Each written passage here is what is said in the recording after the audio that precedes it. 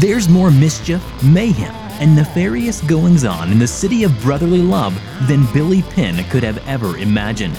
We've got it all here on the Twisted Philly podcast. True crime, haunted history, the coolest and creepiest places to visit. Welcome to Twisted Philly.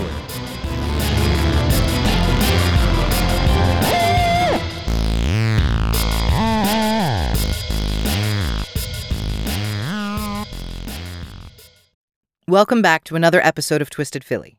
I'm your host, Dina Marie. There are moments that define a person or even a place. Moments where there are a few seconds, sometimes only a split second, to change course. We all have them. Stopping at a yellow light instead of applying a little more pressure on the gas pedal so we can cross the intersection just as the light turns red. Or not picking up speed and stopping at that same intersection.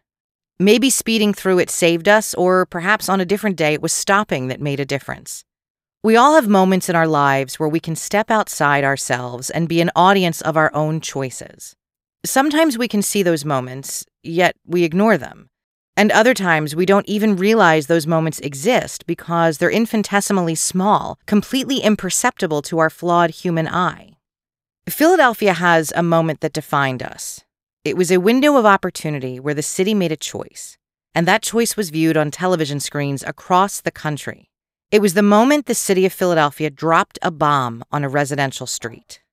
And the people involved in this story had much more than a few seconds to pause and consider the choices they were making. Most of the houses on that street were empty. The police contacted residents and evacuated the neighborhood, but one house had 13 people living there. That house wasn't evacuated. It was 6221 Osage Avenue in the Cobbs Creek section of Philadelphia. There were 7 adults and 6 children in the house on the morning of May 13th, 1985.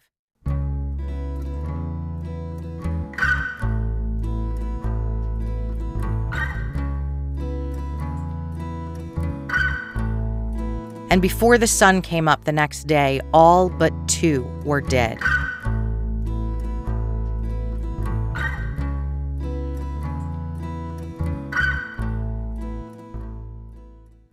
The city of Philadelphia dropped a bomb, specifically a satchel bomb, on a row house in Philadelphia. I didn't know what a satchel bomb was, and it really is just what it sounds like. It's a bomb in a bag, or in this case, a satchel. The textbook definition, and yes, I'm reading a quote here because I want to be very clear. The definition is a demolition device, primarily intended for combat, whose primary components are a charge of dynamite or a more potent explosive such as C4 plastic explosive, a carrying device functionally similar to a satchel or messenger bag, and a triggering mechanism. The term covers both improvised and formally designed devices. A satchel bomb is something that's intended for combat. To me, combat means war. The city of Philadelphia behaved in the fashion of war towards 13 people living in a row house on Osage Avenue. Besides the 11 people killed in the bombing and the subsequent fire that resulted, 61 homes were destroyed, and close to 250 people were left homeless in a span of less than 24 hours. The satchel bomb dropped from a helicopter flying low overhead. People watched as a bag fell out of the helicopter and landed on the roof of 6221 Osage Avenue. Reporters covering every moment from the ground felt the earth shake. They saw the explosion and they took cover as the street was engulfed in flames. What was it that compelled our city to drop a bomb on a residential neighborhood? What was it about the residents at 6221 Osage Avenue? What did they do that warranted this destruction? And who were they?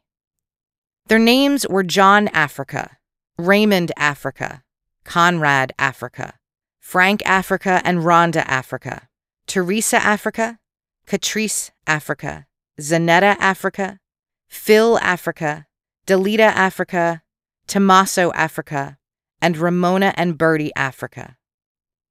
They were members of a group of activists known as the Movement, or more commonly referred to as MOVE.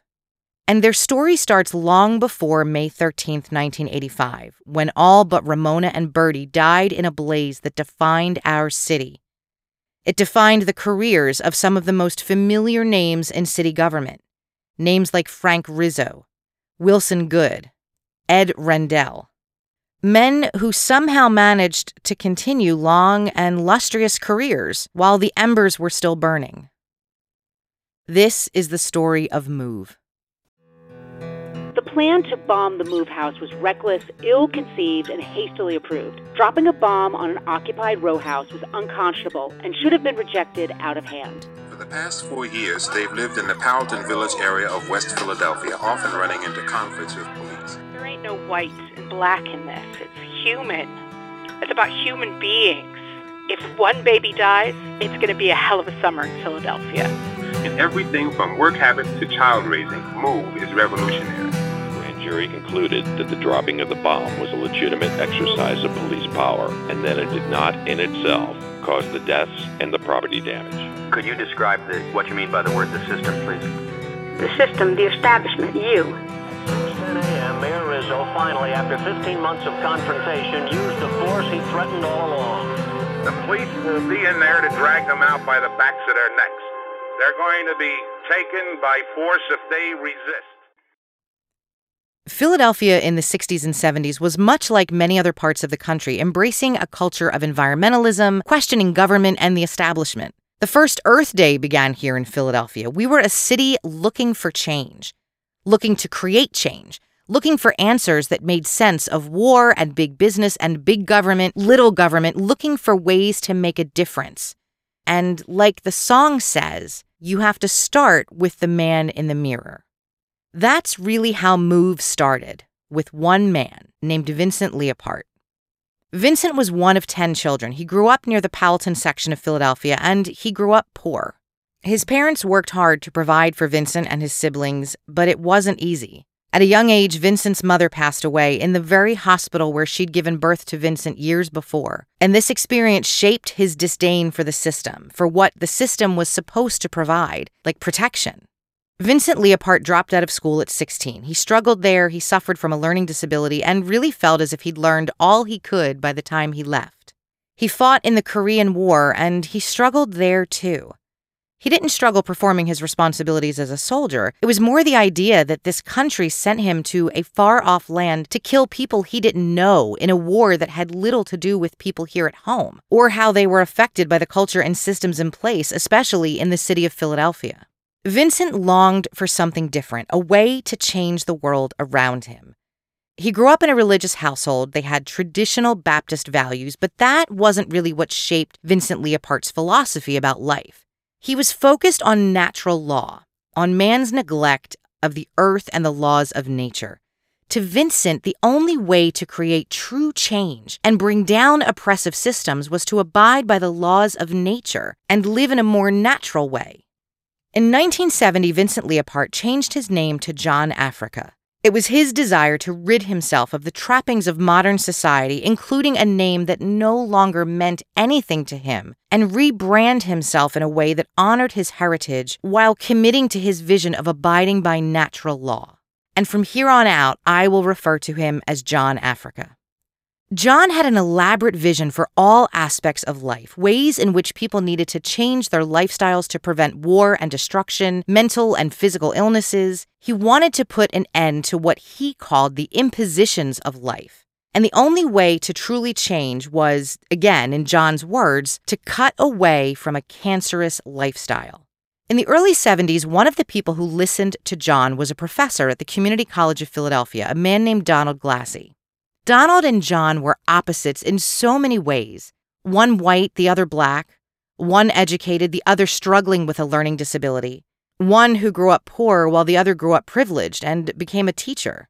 As different as Donald and John seemed on the surface, beneath those superficial descriptions were two men longing for change, longing for meaning and a way to impact the world around them. John had a vision but no way to document it. Don was a professor. Who better to capture the words of a philosopher than a scholar?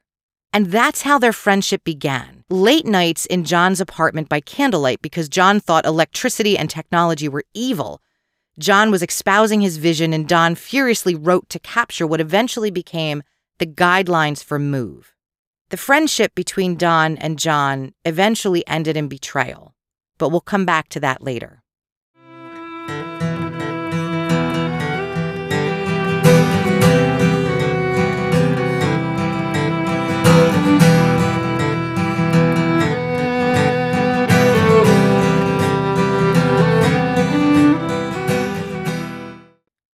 By 1973, people were staying in John's apartment for days to listen to his message. What he lacked in traditional education, he more than made up for in charisma and presence, and people wanted to listen to him. What he said made sense. How could man make the world better when man had turned against the earth? What was so special about man that he believed he was beyond the laws of nature? As peaceful as all this sounds, John Africa wasn't afraid to use more forceful means of communication. And this was evident in his interactions with a local organization, the Community Housing Incorporated. This section of the city in Powelton bordered two colleges in Philadelphia, Drexel University and University of Pennsylvania. And the housing organization worked to secure properties for residents rather than let much of the community be purchased by universities. Basically, the neighborhood was trying to prevent gentrification, where poorer Black families who'd lived there most of their lives were being pushed out as the universities tried to purchase more and more property. But problems arose when John would use these housing meetings as a forum for his guidelines. That's not what the group was about, and while many members of this group were very liberal and also looking for change, they weren't there to talk about MOVE. The other problem was the maintenance, or lack thereof, in John Africa's apartment. No electricity, a pack of dogs that lived with John, and roaches. The roaches would spread throughout the apartment, and John refused to do anything about it because it went against his belief in natural law.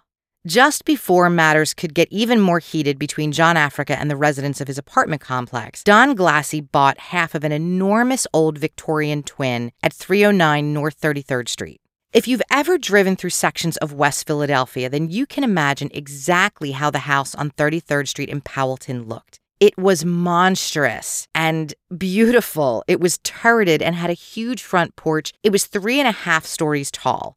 There was more than enough room for John and his followers and his dogs, and room to grow.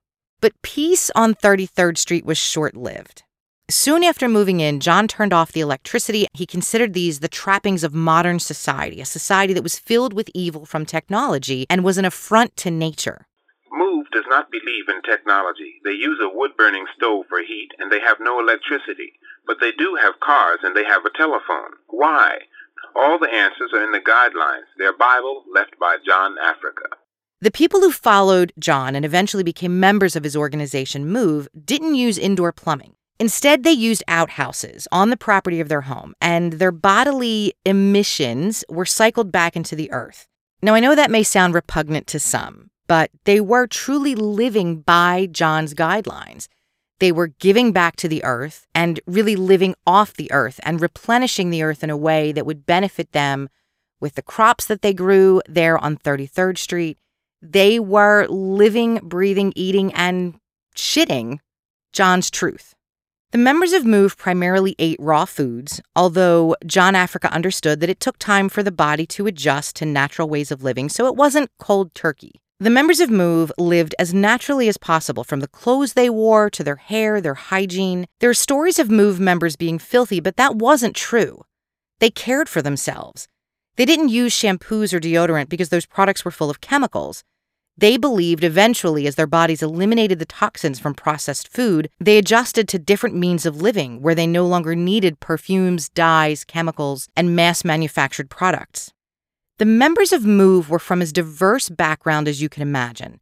They were professional people who walked away from their jobs to live according to the guidelines. There were families and single people, young and old, and not all members of MOVE were Black. There were children in MOVE too. Some were brought there when their parents followed John Africa, and some were born there.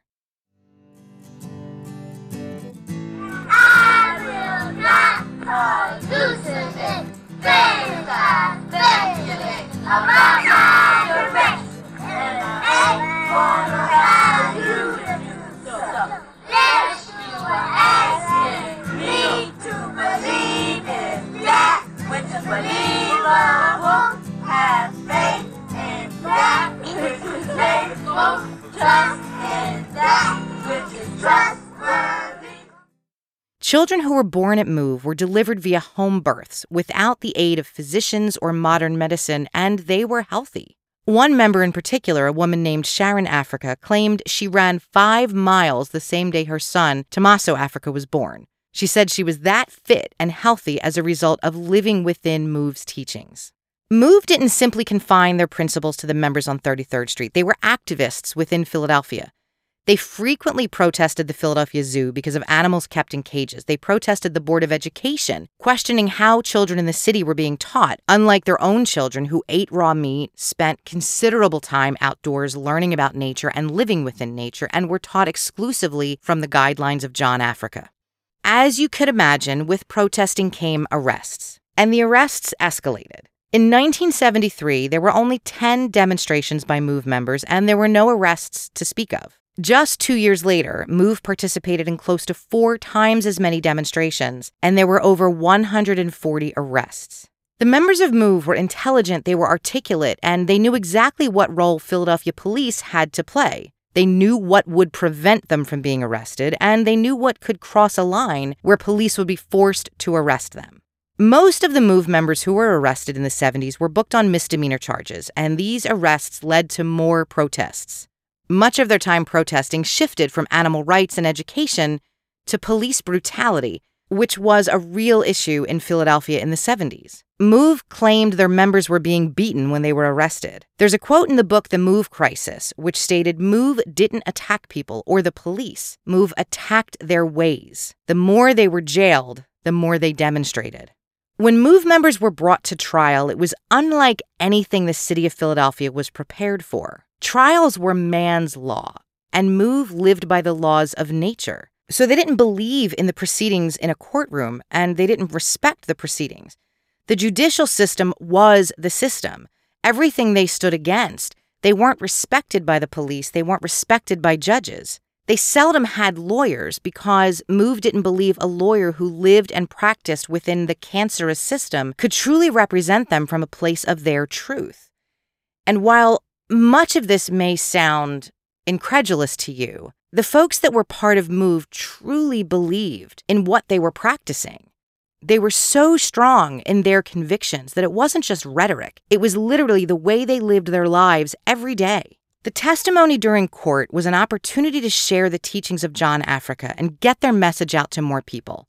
But as a result, they often found themselves being sent back to jail for contempt. To MOVE, they were being punished for their beliefs. And this was a religion of sorts for them. When Reverend Audrey Bronson wants to practice her religion, nobody beats her up. But when MOVE wanted to practice their religion, people started talking about it's not done that way. There are Catholics and Methodists, evangelists, theologians, you name it. We were the religion of life. Where is it written that we could not have a religion of our own? They were being persecuted for their beliefs because their beliefs caused serious problems on North 33rd Street.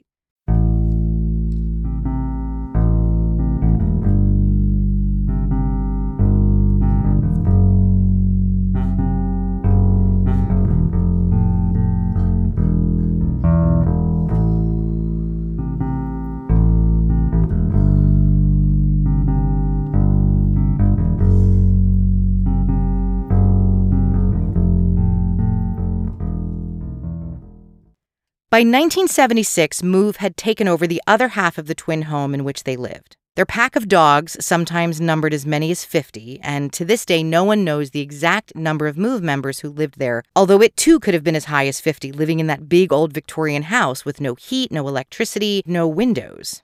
The property outside was covered in excrement from both dogs and humans. Granted, it was part of the way that MOVE cycled or recycled themselves back into the earth, but it drew rats. Before MOVE relocated to Powelton, the neighborhood associations there were afraid of gentrification, but now they were afraid of the members of MOVE.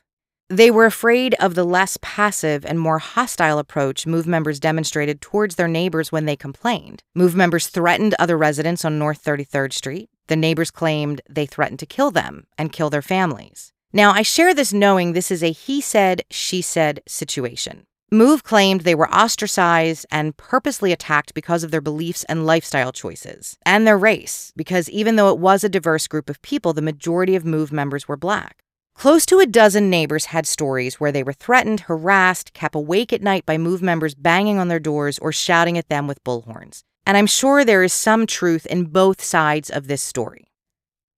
The situation between MOVE, their neighbors, and the city of Philadelphia worsened. Mayor Frank Rizzo looked at them as un-American. That's not a quote from any book. That's my personal perspective based on PBS documentaries I've watched and what I heard Mayor Rizzo say about MOVE in those old news clips. I've learned one thing as a policeman: you never underestimate your opponent. You always get in there faster with more than's necessary, and you overpower them. MOVE's way of life challenged the norm. No, I would not want to live next to a family with close to 50 dogs and shit everywhere. I know myself. I would be knocking on their door every day to clean that shit up. And I would also offer to help them if they needed it. I would try to get other neighbors to help as well. And that's not what happened. Plus, the battle between MOVE and the city was about so much more than just their living conditions. The turning point between MOVE and the city of Philadelphia happened on March 29, 1976. MOVE was celebrating the release of members who had been jailed during recent demonstrations. They were excited, they were happy. Maybe they were a little too loud for some neighbors on 33rd Street. Philadelphia police show up. They claim they were called to the neighborhood for noise complaints. MOVE claims their members were followed home from jail by the police. According to an article in the Philadelphia Inquirer from 1976, police stated when they tried to break up the party, they were attacked by MOVE members. The police stated they were hit with bricks. Philadelphia police and MOVE members were both injured. 3 members of MOVE were arrested and charged with aggravated assault against police. Conrad Africa, Jerry Africa, and Robert Africa were all taken to jail. But that wasn't the extent of the altercation on March 29th. MOVE member Phil Africa claimed his infant son, Life Africa, was killed. According to Phil, his wife was holding their son, standing in front of the men of MOVE in an effort to prevent the police from pushing past them, thinking no one would hurt a mother and child, and she was knocked down. Phil claimed both she and the baby were trampled by Philadelphia police. We went upstairs, 2 inquiry reporters there, and we were led into a dark room, and we saw what appeared to be the remains of a baby. And it was their contention that this baby had been killed in a police raid. Subsequent to that, I introduced a resolution to City Council calling for an investigation. It never took place. And I felt at that time that the MOVE people were being harassed and that it was a racial problem. There was never any corroborated evidence of a baby present outside the home on March 29th. The police denied the allegations. They requested a birth certificate, knowing full well MOVE members didn't go to the hospital when they delivered babies. They asked to perform an autopsy, also knowing a procedure like that violated MOVE's beliefs. Philadelphia police tried to use modern law, modern medicine in an effort to disprove MOVE's claims, which made sense to the city. But it didn't make sense to John Africa and the members of MOVE. A few months later, the city took a different approach to the problem with MOVE. Residents of North 33rd Street were constantly contacting police and the DA's office. MOVE, the city, the neighborhood, it became like a 3-legged stool, with each leg a little shorter than the other one, so the balance was always off. And if you sat on that stool, it would slip out from under you. The city announced they would conduct a public inspection of the MOVE residents. They were bringing police, health inspectors, and social workers so that not only would the living conditions be evaluated, but the physical and mental well-being of the children would be evaluated as well. MOVE's response? They built an 8-foot wall around their property. So there was no inspection. A year later, the city began a siege against MOVE. Yes, a siege, as in a military operation in which enemy forces surround a town or building, cutting off essential supplies with the aim of compelling the surrender of those inside. A fucking siege. The siege lasted almost a year, so here's what happened. In late May 1977, a MOVE member was evicted from his apartment. Not all members of MOVE lived at the 33rd Street address. And he put up a fight, police were called, and he was arrested. Even though this member didn't live at the MOVE house, the members at 309 North 33rd Street marched up and down their front porch, and they were carrying guns. This scared the shit out of the neighbors, so they called the police. 200 police officers were deployed into the Powelton section of Philadelphia. 200 cops on one street in West Philly. The standoff that day lasted 9 hours. MOVE members were arrested on weapons charges. And the interesting fact about those weapons charges is that the weapons that were taken from MOVE that day didn't function. Sure, they looked scary as hell. They looked like assault rifles. And they were actual guns, but they didn't work. They wouldn't fire, and they weren't loaded. That was day one, the official day one of the city of Philadelphia versus MOVE. Mayor Rizzo said there would be constant police presence surrounding MOVE, and there was. Over 100 police officers every day staked out MOVE. It became more and more difficult for members of MOVE to leave the house, to get food for their children, and as hard as it was for some neighbors to deal with the situation, there were some neighborhood groups who wanted police presence, but there were others who were appalled by what was happening. When the siege didn't work, didn't yield the desired results, which basically would have been for MOVE to flee or surrender, the city of Philadelphia got approval from a judge to take the siege a step further and create an actual blockade in the street around MOVE. So think about this. These people, they haven't really done anything. Yes, their lifestyle makes it incredibly difficult, almost impossible to live near them because of the animals and the rats and the shit and the conditions outside their property. It affects property values in a neighborhood where residents are trying to prevent gentrification, trying to save properties for the Black community when local universities are looking at this neighborhood and the declining property values, which will make it easier for them to acquire even more property. And that certainly was a byproduct of MOVE living there. They threatened people. They were loud at all hours of the day and night, but I haven't found any substantial reports indicating the city tried to work with MOVE. The city frequently said they couldn't negotiate with MOVE, but none of my research, and it's been extensive, so let me cite my sources since I'm talking about this now. So I mentioned PBS documentaries about MOVE, about the crisis of MOVE within the city, the documentary Let the Fire Burn, hundreds of old Inquirer and Philadelphia Tribune articles from 1970 through 2015, 2 different books, The MOVE Crisis in Philadelphia by Hizkias Asifa and Paul Wardig, and Let It Burn by Michael and Randy Boyette. And as you know, I have my own personal perspective with this and every Philly story I tell. I have my memories growing up outside Philadelphia. I have a perspective that may have been imposed upon me by adults and the media when I was a child. And I have a new perspective that I gained by learning and asking questions. So through all of that, through months of research and reading and watching and digging again, I didn't see anything that led me to believe the city of Philadelphia had any intention of approaching MOVE with anything other than a clenched fist. In the city's defense, MOVE had a clenched fist too. But someone has to start. This is what I mean when I talk about that moment to pause and consider and choose your actions. Someone has to be the one to approach with an open hand and an open heart. And I believe that should have been the city. Instead, they put up a blockade. There was a group that tried to stand up as the voice of reason that summer in 1978. It was a group of residents that called themselves the Powelton United Neighbors, or PUN. PUN was very much against the strong arm the city used against MOVE. They held press conferences in Powelton to let everyone in the city know they believed the blockade and the significant police presence was dangerous. It was dangerous not only to MOVE, but the police and the other residents in Powelton. In a statement PUN released on June 19, 1977, they said they oppose a police starve-out of MOVE and police harassment of our neighbors.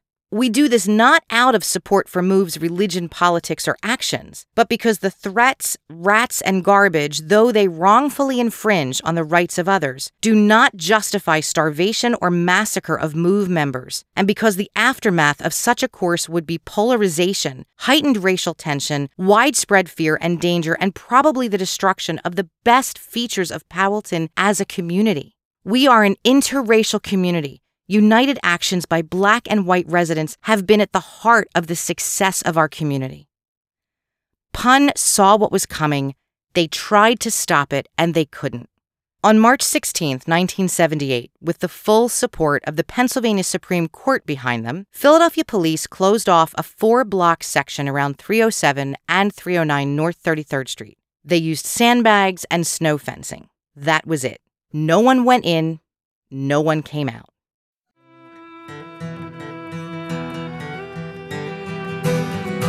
Filed in court to set up a starvation blockade around MOVE headquarters. The courts approved his request. On March 16, 1978, hundreds of cops set up barricades around MOVE headquarters and shut off their water to starve MOVE out. On April 4, 1978, thousands marched around City Hall in protest of the city's actions.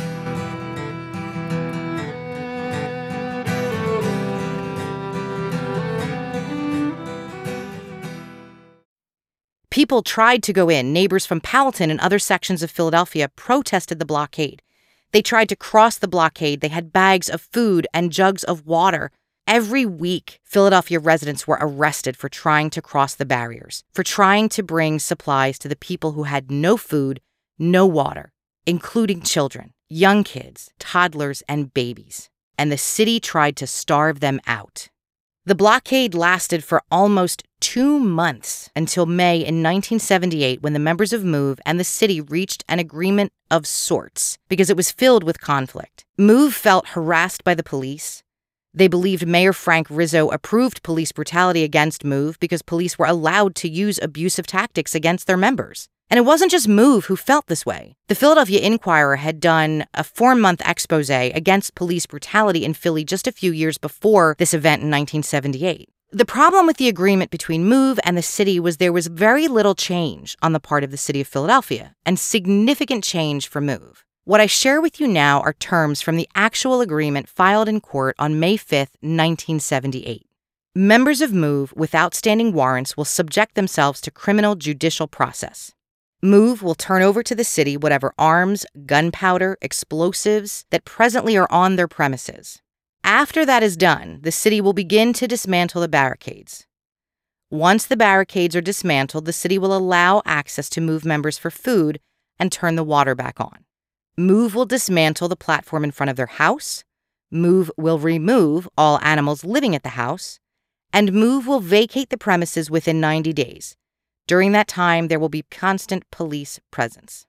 Both MOVE and the city signed this agreement, and they both had the support of the citywide Black Coalition on Human Rights and the Powelton United Neighbors. MOVE wouldn't be allowed to stay in Powelton, but at least some people wanted to assure their departure was a safe one. MOVE immediately complied with most of the agreement. Health inspectors evaluated their home, and contrary to what was expected, it was clean inside. Anyone with a warrant against them surrendered. They turned over their weapons, and again, these weapons were found to be inoperable. Philadelphia held up its end of the bargain and tore down the blockade. Then the city told MOVE they had to take down the fence around the property and turn over their bullhorns to the police. Neither of these were conditions outlined in the agreement. The city was also supposed to help MOVE find alternate housing, but according to MOVE's attorney, they did not. Well, I shouldn't say they didn't. The city did make recommendations for new housing. And according to the Philadelphia Daily News in April 1978, all of the properties recommended to MOVE members were considered uninhabitable and wouldn't have passed health inspections.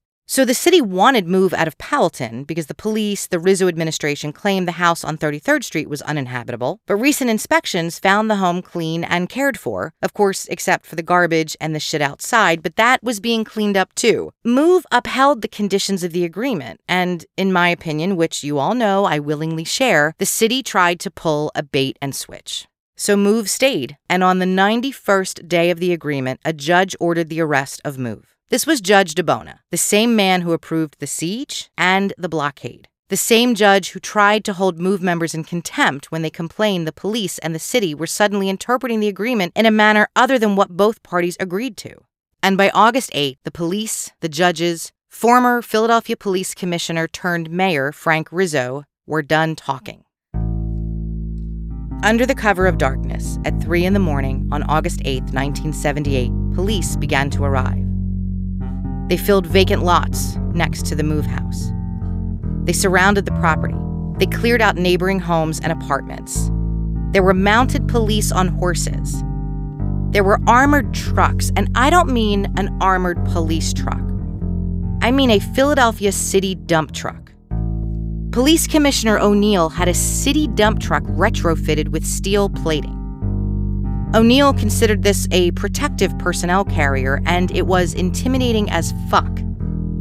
He had 4 objectives that day. Thank God, number 1 was to get the kids out. Number 2 was to protect his men. The 3rd was to protect the women, and last were the male members of MOVE, hoping to remove them safely from the house. At a little after 6 a.m., a member of the police civil affairs unit called out to MOVE over Bullhorn, while the dump truck and other construction equipment sat nearby the front of the house. We have in our possession writs of attachment, bench warrants for the occupants of 307 to 309 North 33rd Street. These are court orders issued by Judge Fred DeBona on August 2nd, 1978, who has ordered the police to take you into custody. Each of you was ordered to surrender immediately. leave your weapons and come out with your hands extended over your head. You have 3 minutes to walk to the street. Move didn't surrender. Officer Powell from the Civil Affairs Unit took the bullhorn again and called out, "You have not surrendered. We are proceeding to tear down the fence." And the dump truck plowed forward. It took out the 8-foot fence along the front of the property. It took out the platform in front of the house as men stood on the platform, unarmed men. One of those men was Delbert Africa. Delbert came to Philadelphia from Chicago. He'd been a member of the Black Panther organization, and he left because he felt the Panthers weren't really driving change, not real, true civil and social change in their communities. Delbert was filmed for a PBS documentary about MOVE, and I was moved by his words, his realization that revolution takes many forms, and it can start from within. I was indoctrinated with a philosophy in the Panthers that revolution only meant picking up a gun and going out and murdering somebody. I never thought that revolution consisted of revolutionizing myself to get away from the things that caused me to want to revolt. Delbert was one of the unarmed men on the porch when the dump truck took it out. The men fled inside, and then a cherry picker construction truck made its way up the lawn and took out the windows. The glass had long ago been replaced with wooden slats so the members of MOVE could have constant fresh air, and the crane ripped out the slats and the casing, leaving gaping holes in the house. It looked like something bombed the property, but the bombing wouldn't actually happen for another 7 years. At about 7 a.m., Officer Powell called out over the bullhorn again. "Uniformed officers will enter your house for the purpose of taking you into custody. Any resistance or use of force will be met with force." And still, MOVE didn't surrender. They didn't respond. After a half hour of waiting, Officer Powell informed MOVE they would flood the property. Philadelphia firefighters were part of the contingency on North 33rd Street that day, and they shot water cannons into the house.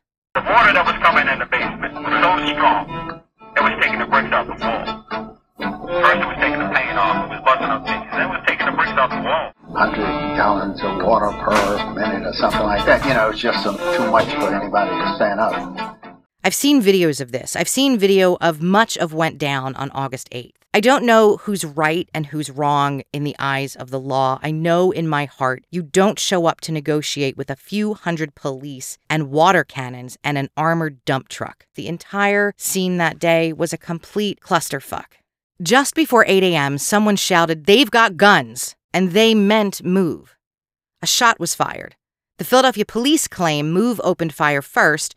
MOVE claims it was the other way around. In the volley of gunfire, 52-year-old James Ramp was shot and killed. He was a police officer who was just a few months shy from retirement. 4 other officers and firefighters survived serious injuries. Officer William Krause was shot in the arm and the stomach. He never again regained use of his arm, but he survived. Officer Charles Stewart took gunshots to the shoulder and the neck. Officer James Hessen survived gunshot wounds to the chest. Firefighter John Welsh survived wounds to the neck and the hand. And 2 firefighters, Robert Sned and Robert Lentine, took shotgun pellets to the forehead. Almost as soon as it started, the gunfire stopped. Children appeared in the broken basement windows. There were toddlers and babies, little kids climbing out of the basement, women with babies in their arms, some of them covered from blood from whatever injuries other MOVE members sustained in the gunfire. Last to crawl out of the basement was Delbert Africa. He was unarmed. He crawled out with his arms out at his side. I've seen the video. His palms were open. And although Philadelphia police say he was armed with a knife, he wasn't holding anything. As it turned out, the police acted with precision and restraint.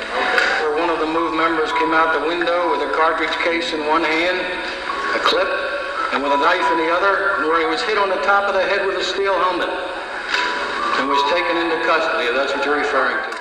Police took him into custody. They hit him over the head with a riot helmet. They pushed him to the ground. They beat him. First 1 officer, then 2, then 3. They kicked the shit out of him. They beat him and they broke his jaw while he was on the ground. They took the rage and frustration and sadness over Officer Ramp out on Delbert Africa. I watched the video of the beating. It was like watching Rodney King, years before anyone knew Rodney's name. But the video of Delbert Africa never went anywhere. There was no social media. There were no cell phones. 11 MOVE members were arrested, charged, and convicted in the murder of Officer James Ramp. They were sentenced to anywhere between 30 to 100 years in jail. Here's the thing about the case against Move. Officer Ramp was killed by a bullet to the back of his head. He was in front of the Move house. He was facing the Move house. The DA, who was Ed Rendell and eventually went on to become governor of Pennsylvania from 2003 to 2011, was never able to prove which member of Move fired the gun that killed Officer Ramp. The DA couldn't actually prove anyone fired a gun from the Move house. There was witness testimony that the first shots rang out from the basement of Move, yet there were other witnesses who claimed the shots came from across the street where police were stationed. When paraffin tests were conducted to detect gunshot residue on the hands of Move members, there was no evidence anyone fired a gun. But the DA blamed that on water in the basement, saying that made those tests impossible and inconclusive. Move members were saturated with water. There was next to no evidence to collect because by 2 p.m. on August 8th, the entire house had been razed to the ground. It was a pile of rubble. At a press conference that afternoon, Mayor Rizzo suggested the state bring back the death penalty, and he offered to pull the switch himself on an electric chair. He blasted the press for what he believed was their pro-Move position, which made the cops' job even harder. District Attorney Rendell spoke at the press conference too. He applauded the police for the restraint they demonstrated throughout this ordeal, although once he saw the video of Delbert Africa's beating, he charged the officers with assault, but eventually those charges were dropped. This was Philadelphia at the end of the 70s, at what many people believe was the end of Move, but it wasn't. Some members were in jail for the rest of their lives for murder. Others were in jail for minor charges stemming from the incident on August 8th. Some were looking for a new place to live in peace, to practice the teachings of John Africa and be left alone. Some left for other states. Many of the remaining members eventually wound up living in a row house on the 6200 block of Osage Avenue in West Philadelphia. This is where part 1 will end for now, and we'll pick the story back up in the next episode, which I promise will be out within the next 24 hours. And in episode 2, we'll talk about what happened on May 13th, 1985, the day the city let Philadelphia burn. The plan to bomb the Move house was reckless, ill-conceived, and hastily approved. Dropping a bomb on an occupied row house was unconscionable and should have been rejected out of hand. For the past 4 years, they've lived in the Powelton Village area of West Philadelphia, often running into conflicts with police. There ain't no white and black in this. It's human. It's about human beings. If one baby dies, it's going to be a hell of a summer in Philadelphia. In everything from work habits to child raising, Move is revolutionary. The grand jury concluded that the dropping of the bomb was a legitimate exercise of police power, and that it did not in itself cause the deaths and the property damage. Could you describe what you mean by the word the system, please? The system, the establishment, you. 6:10 a.m., Mayor Rizzo finally, after 15 months of confrontation, used the force he threatened all along. The police will be in there to drag them out by the backs of their necks. They're going to be taken by force if they resist.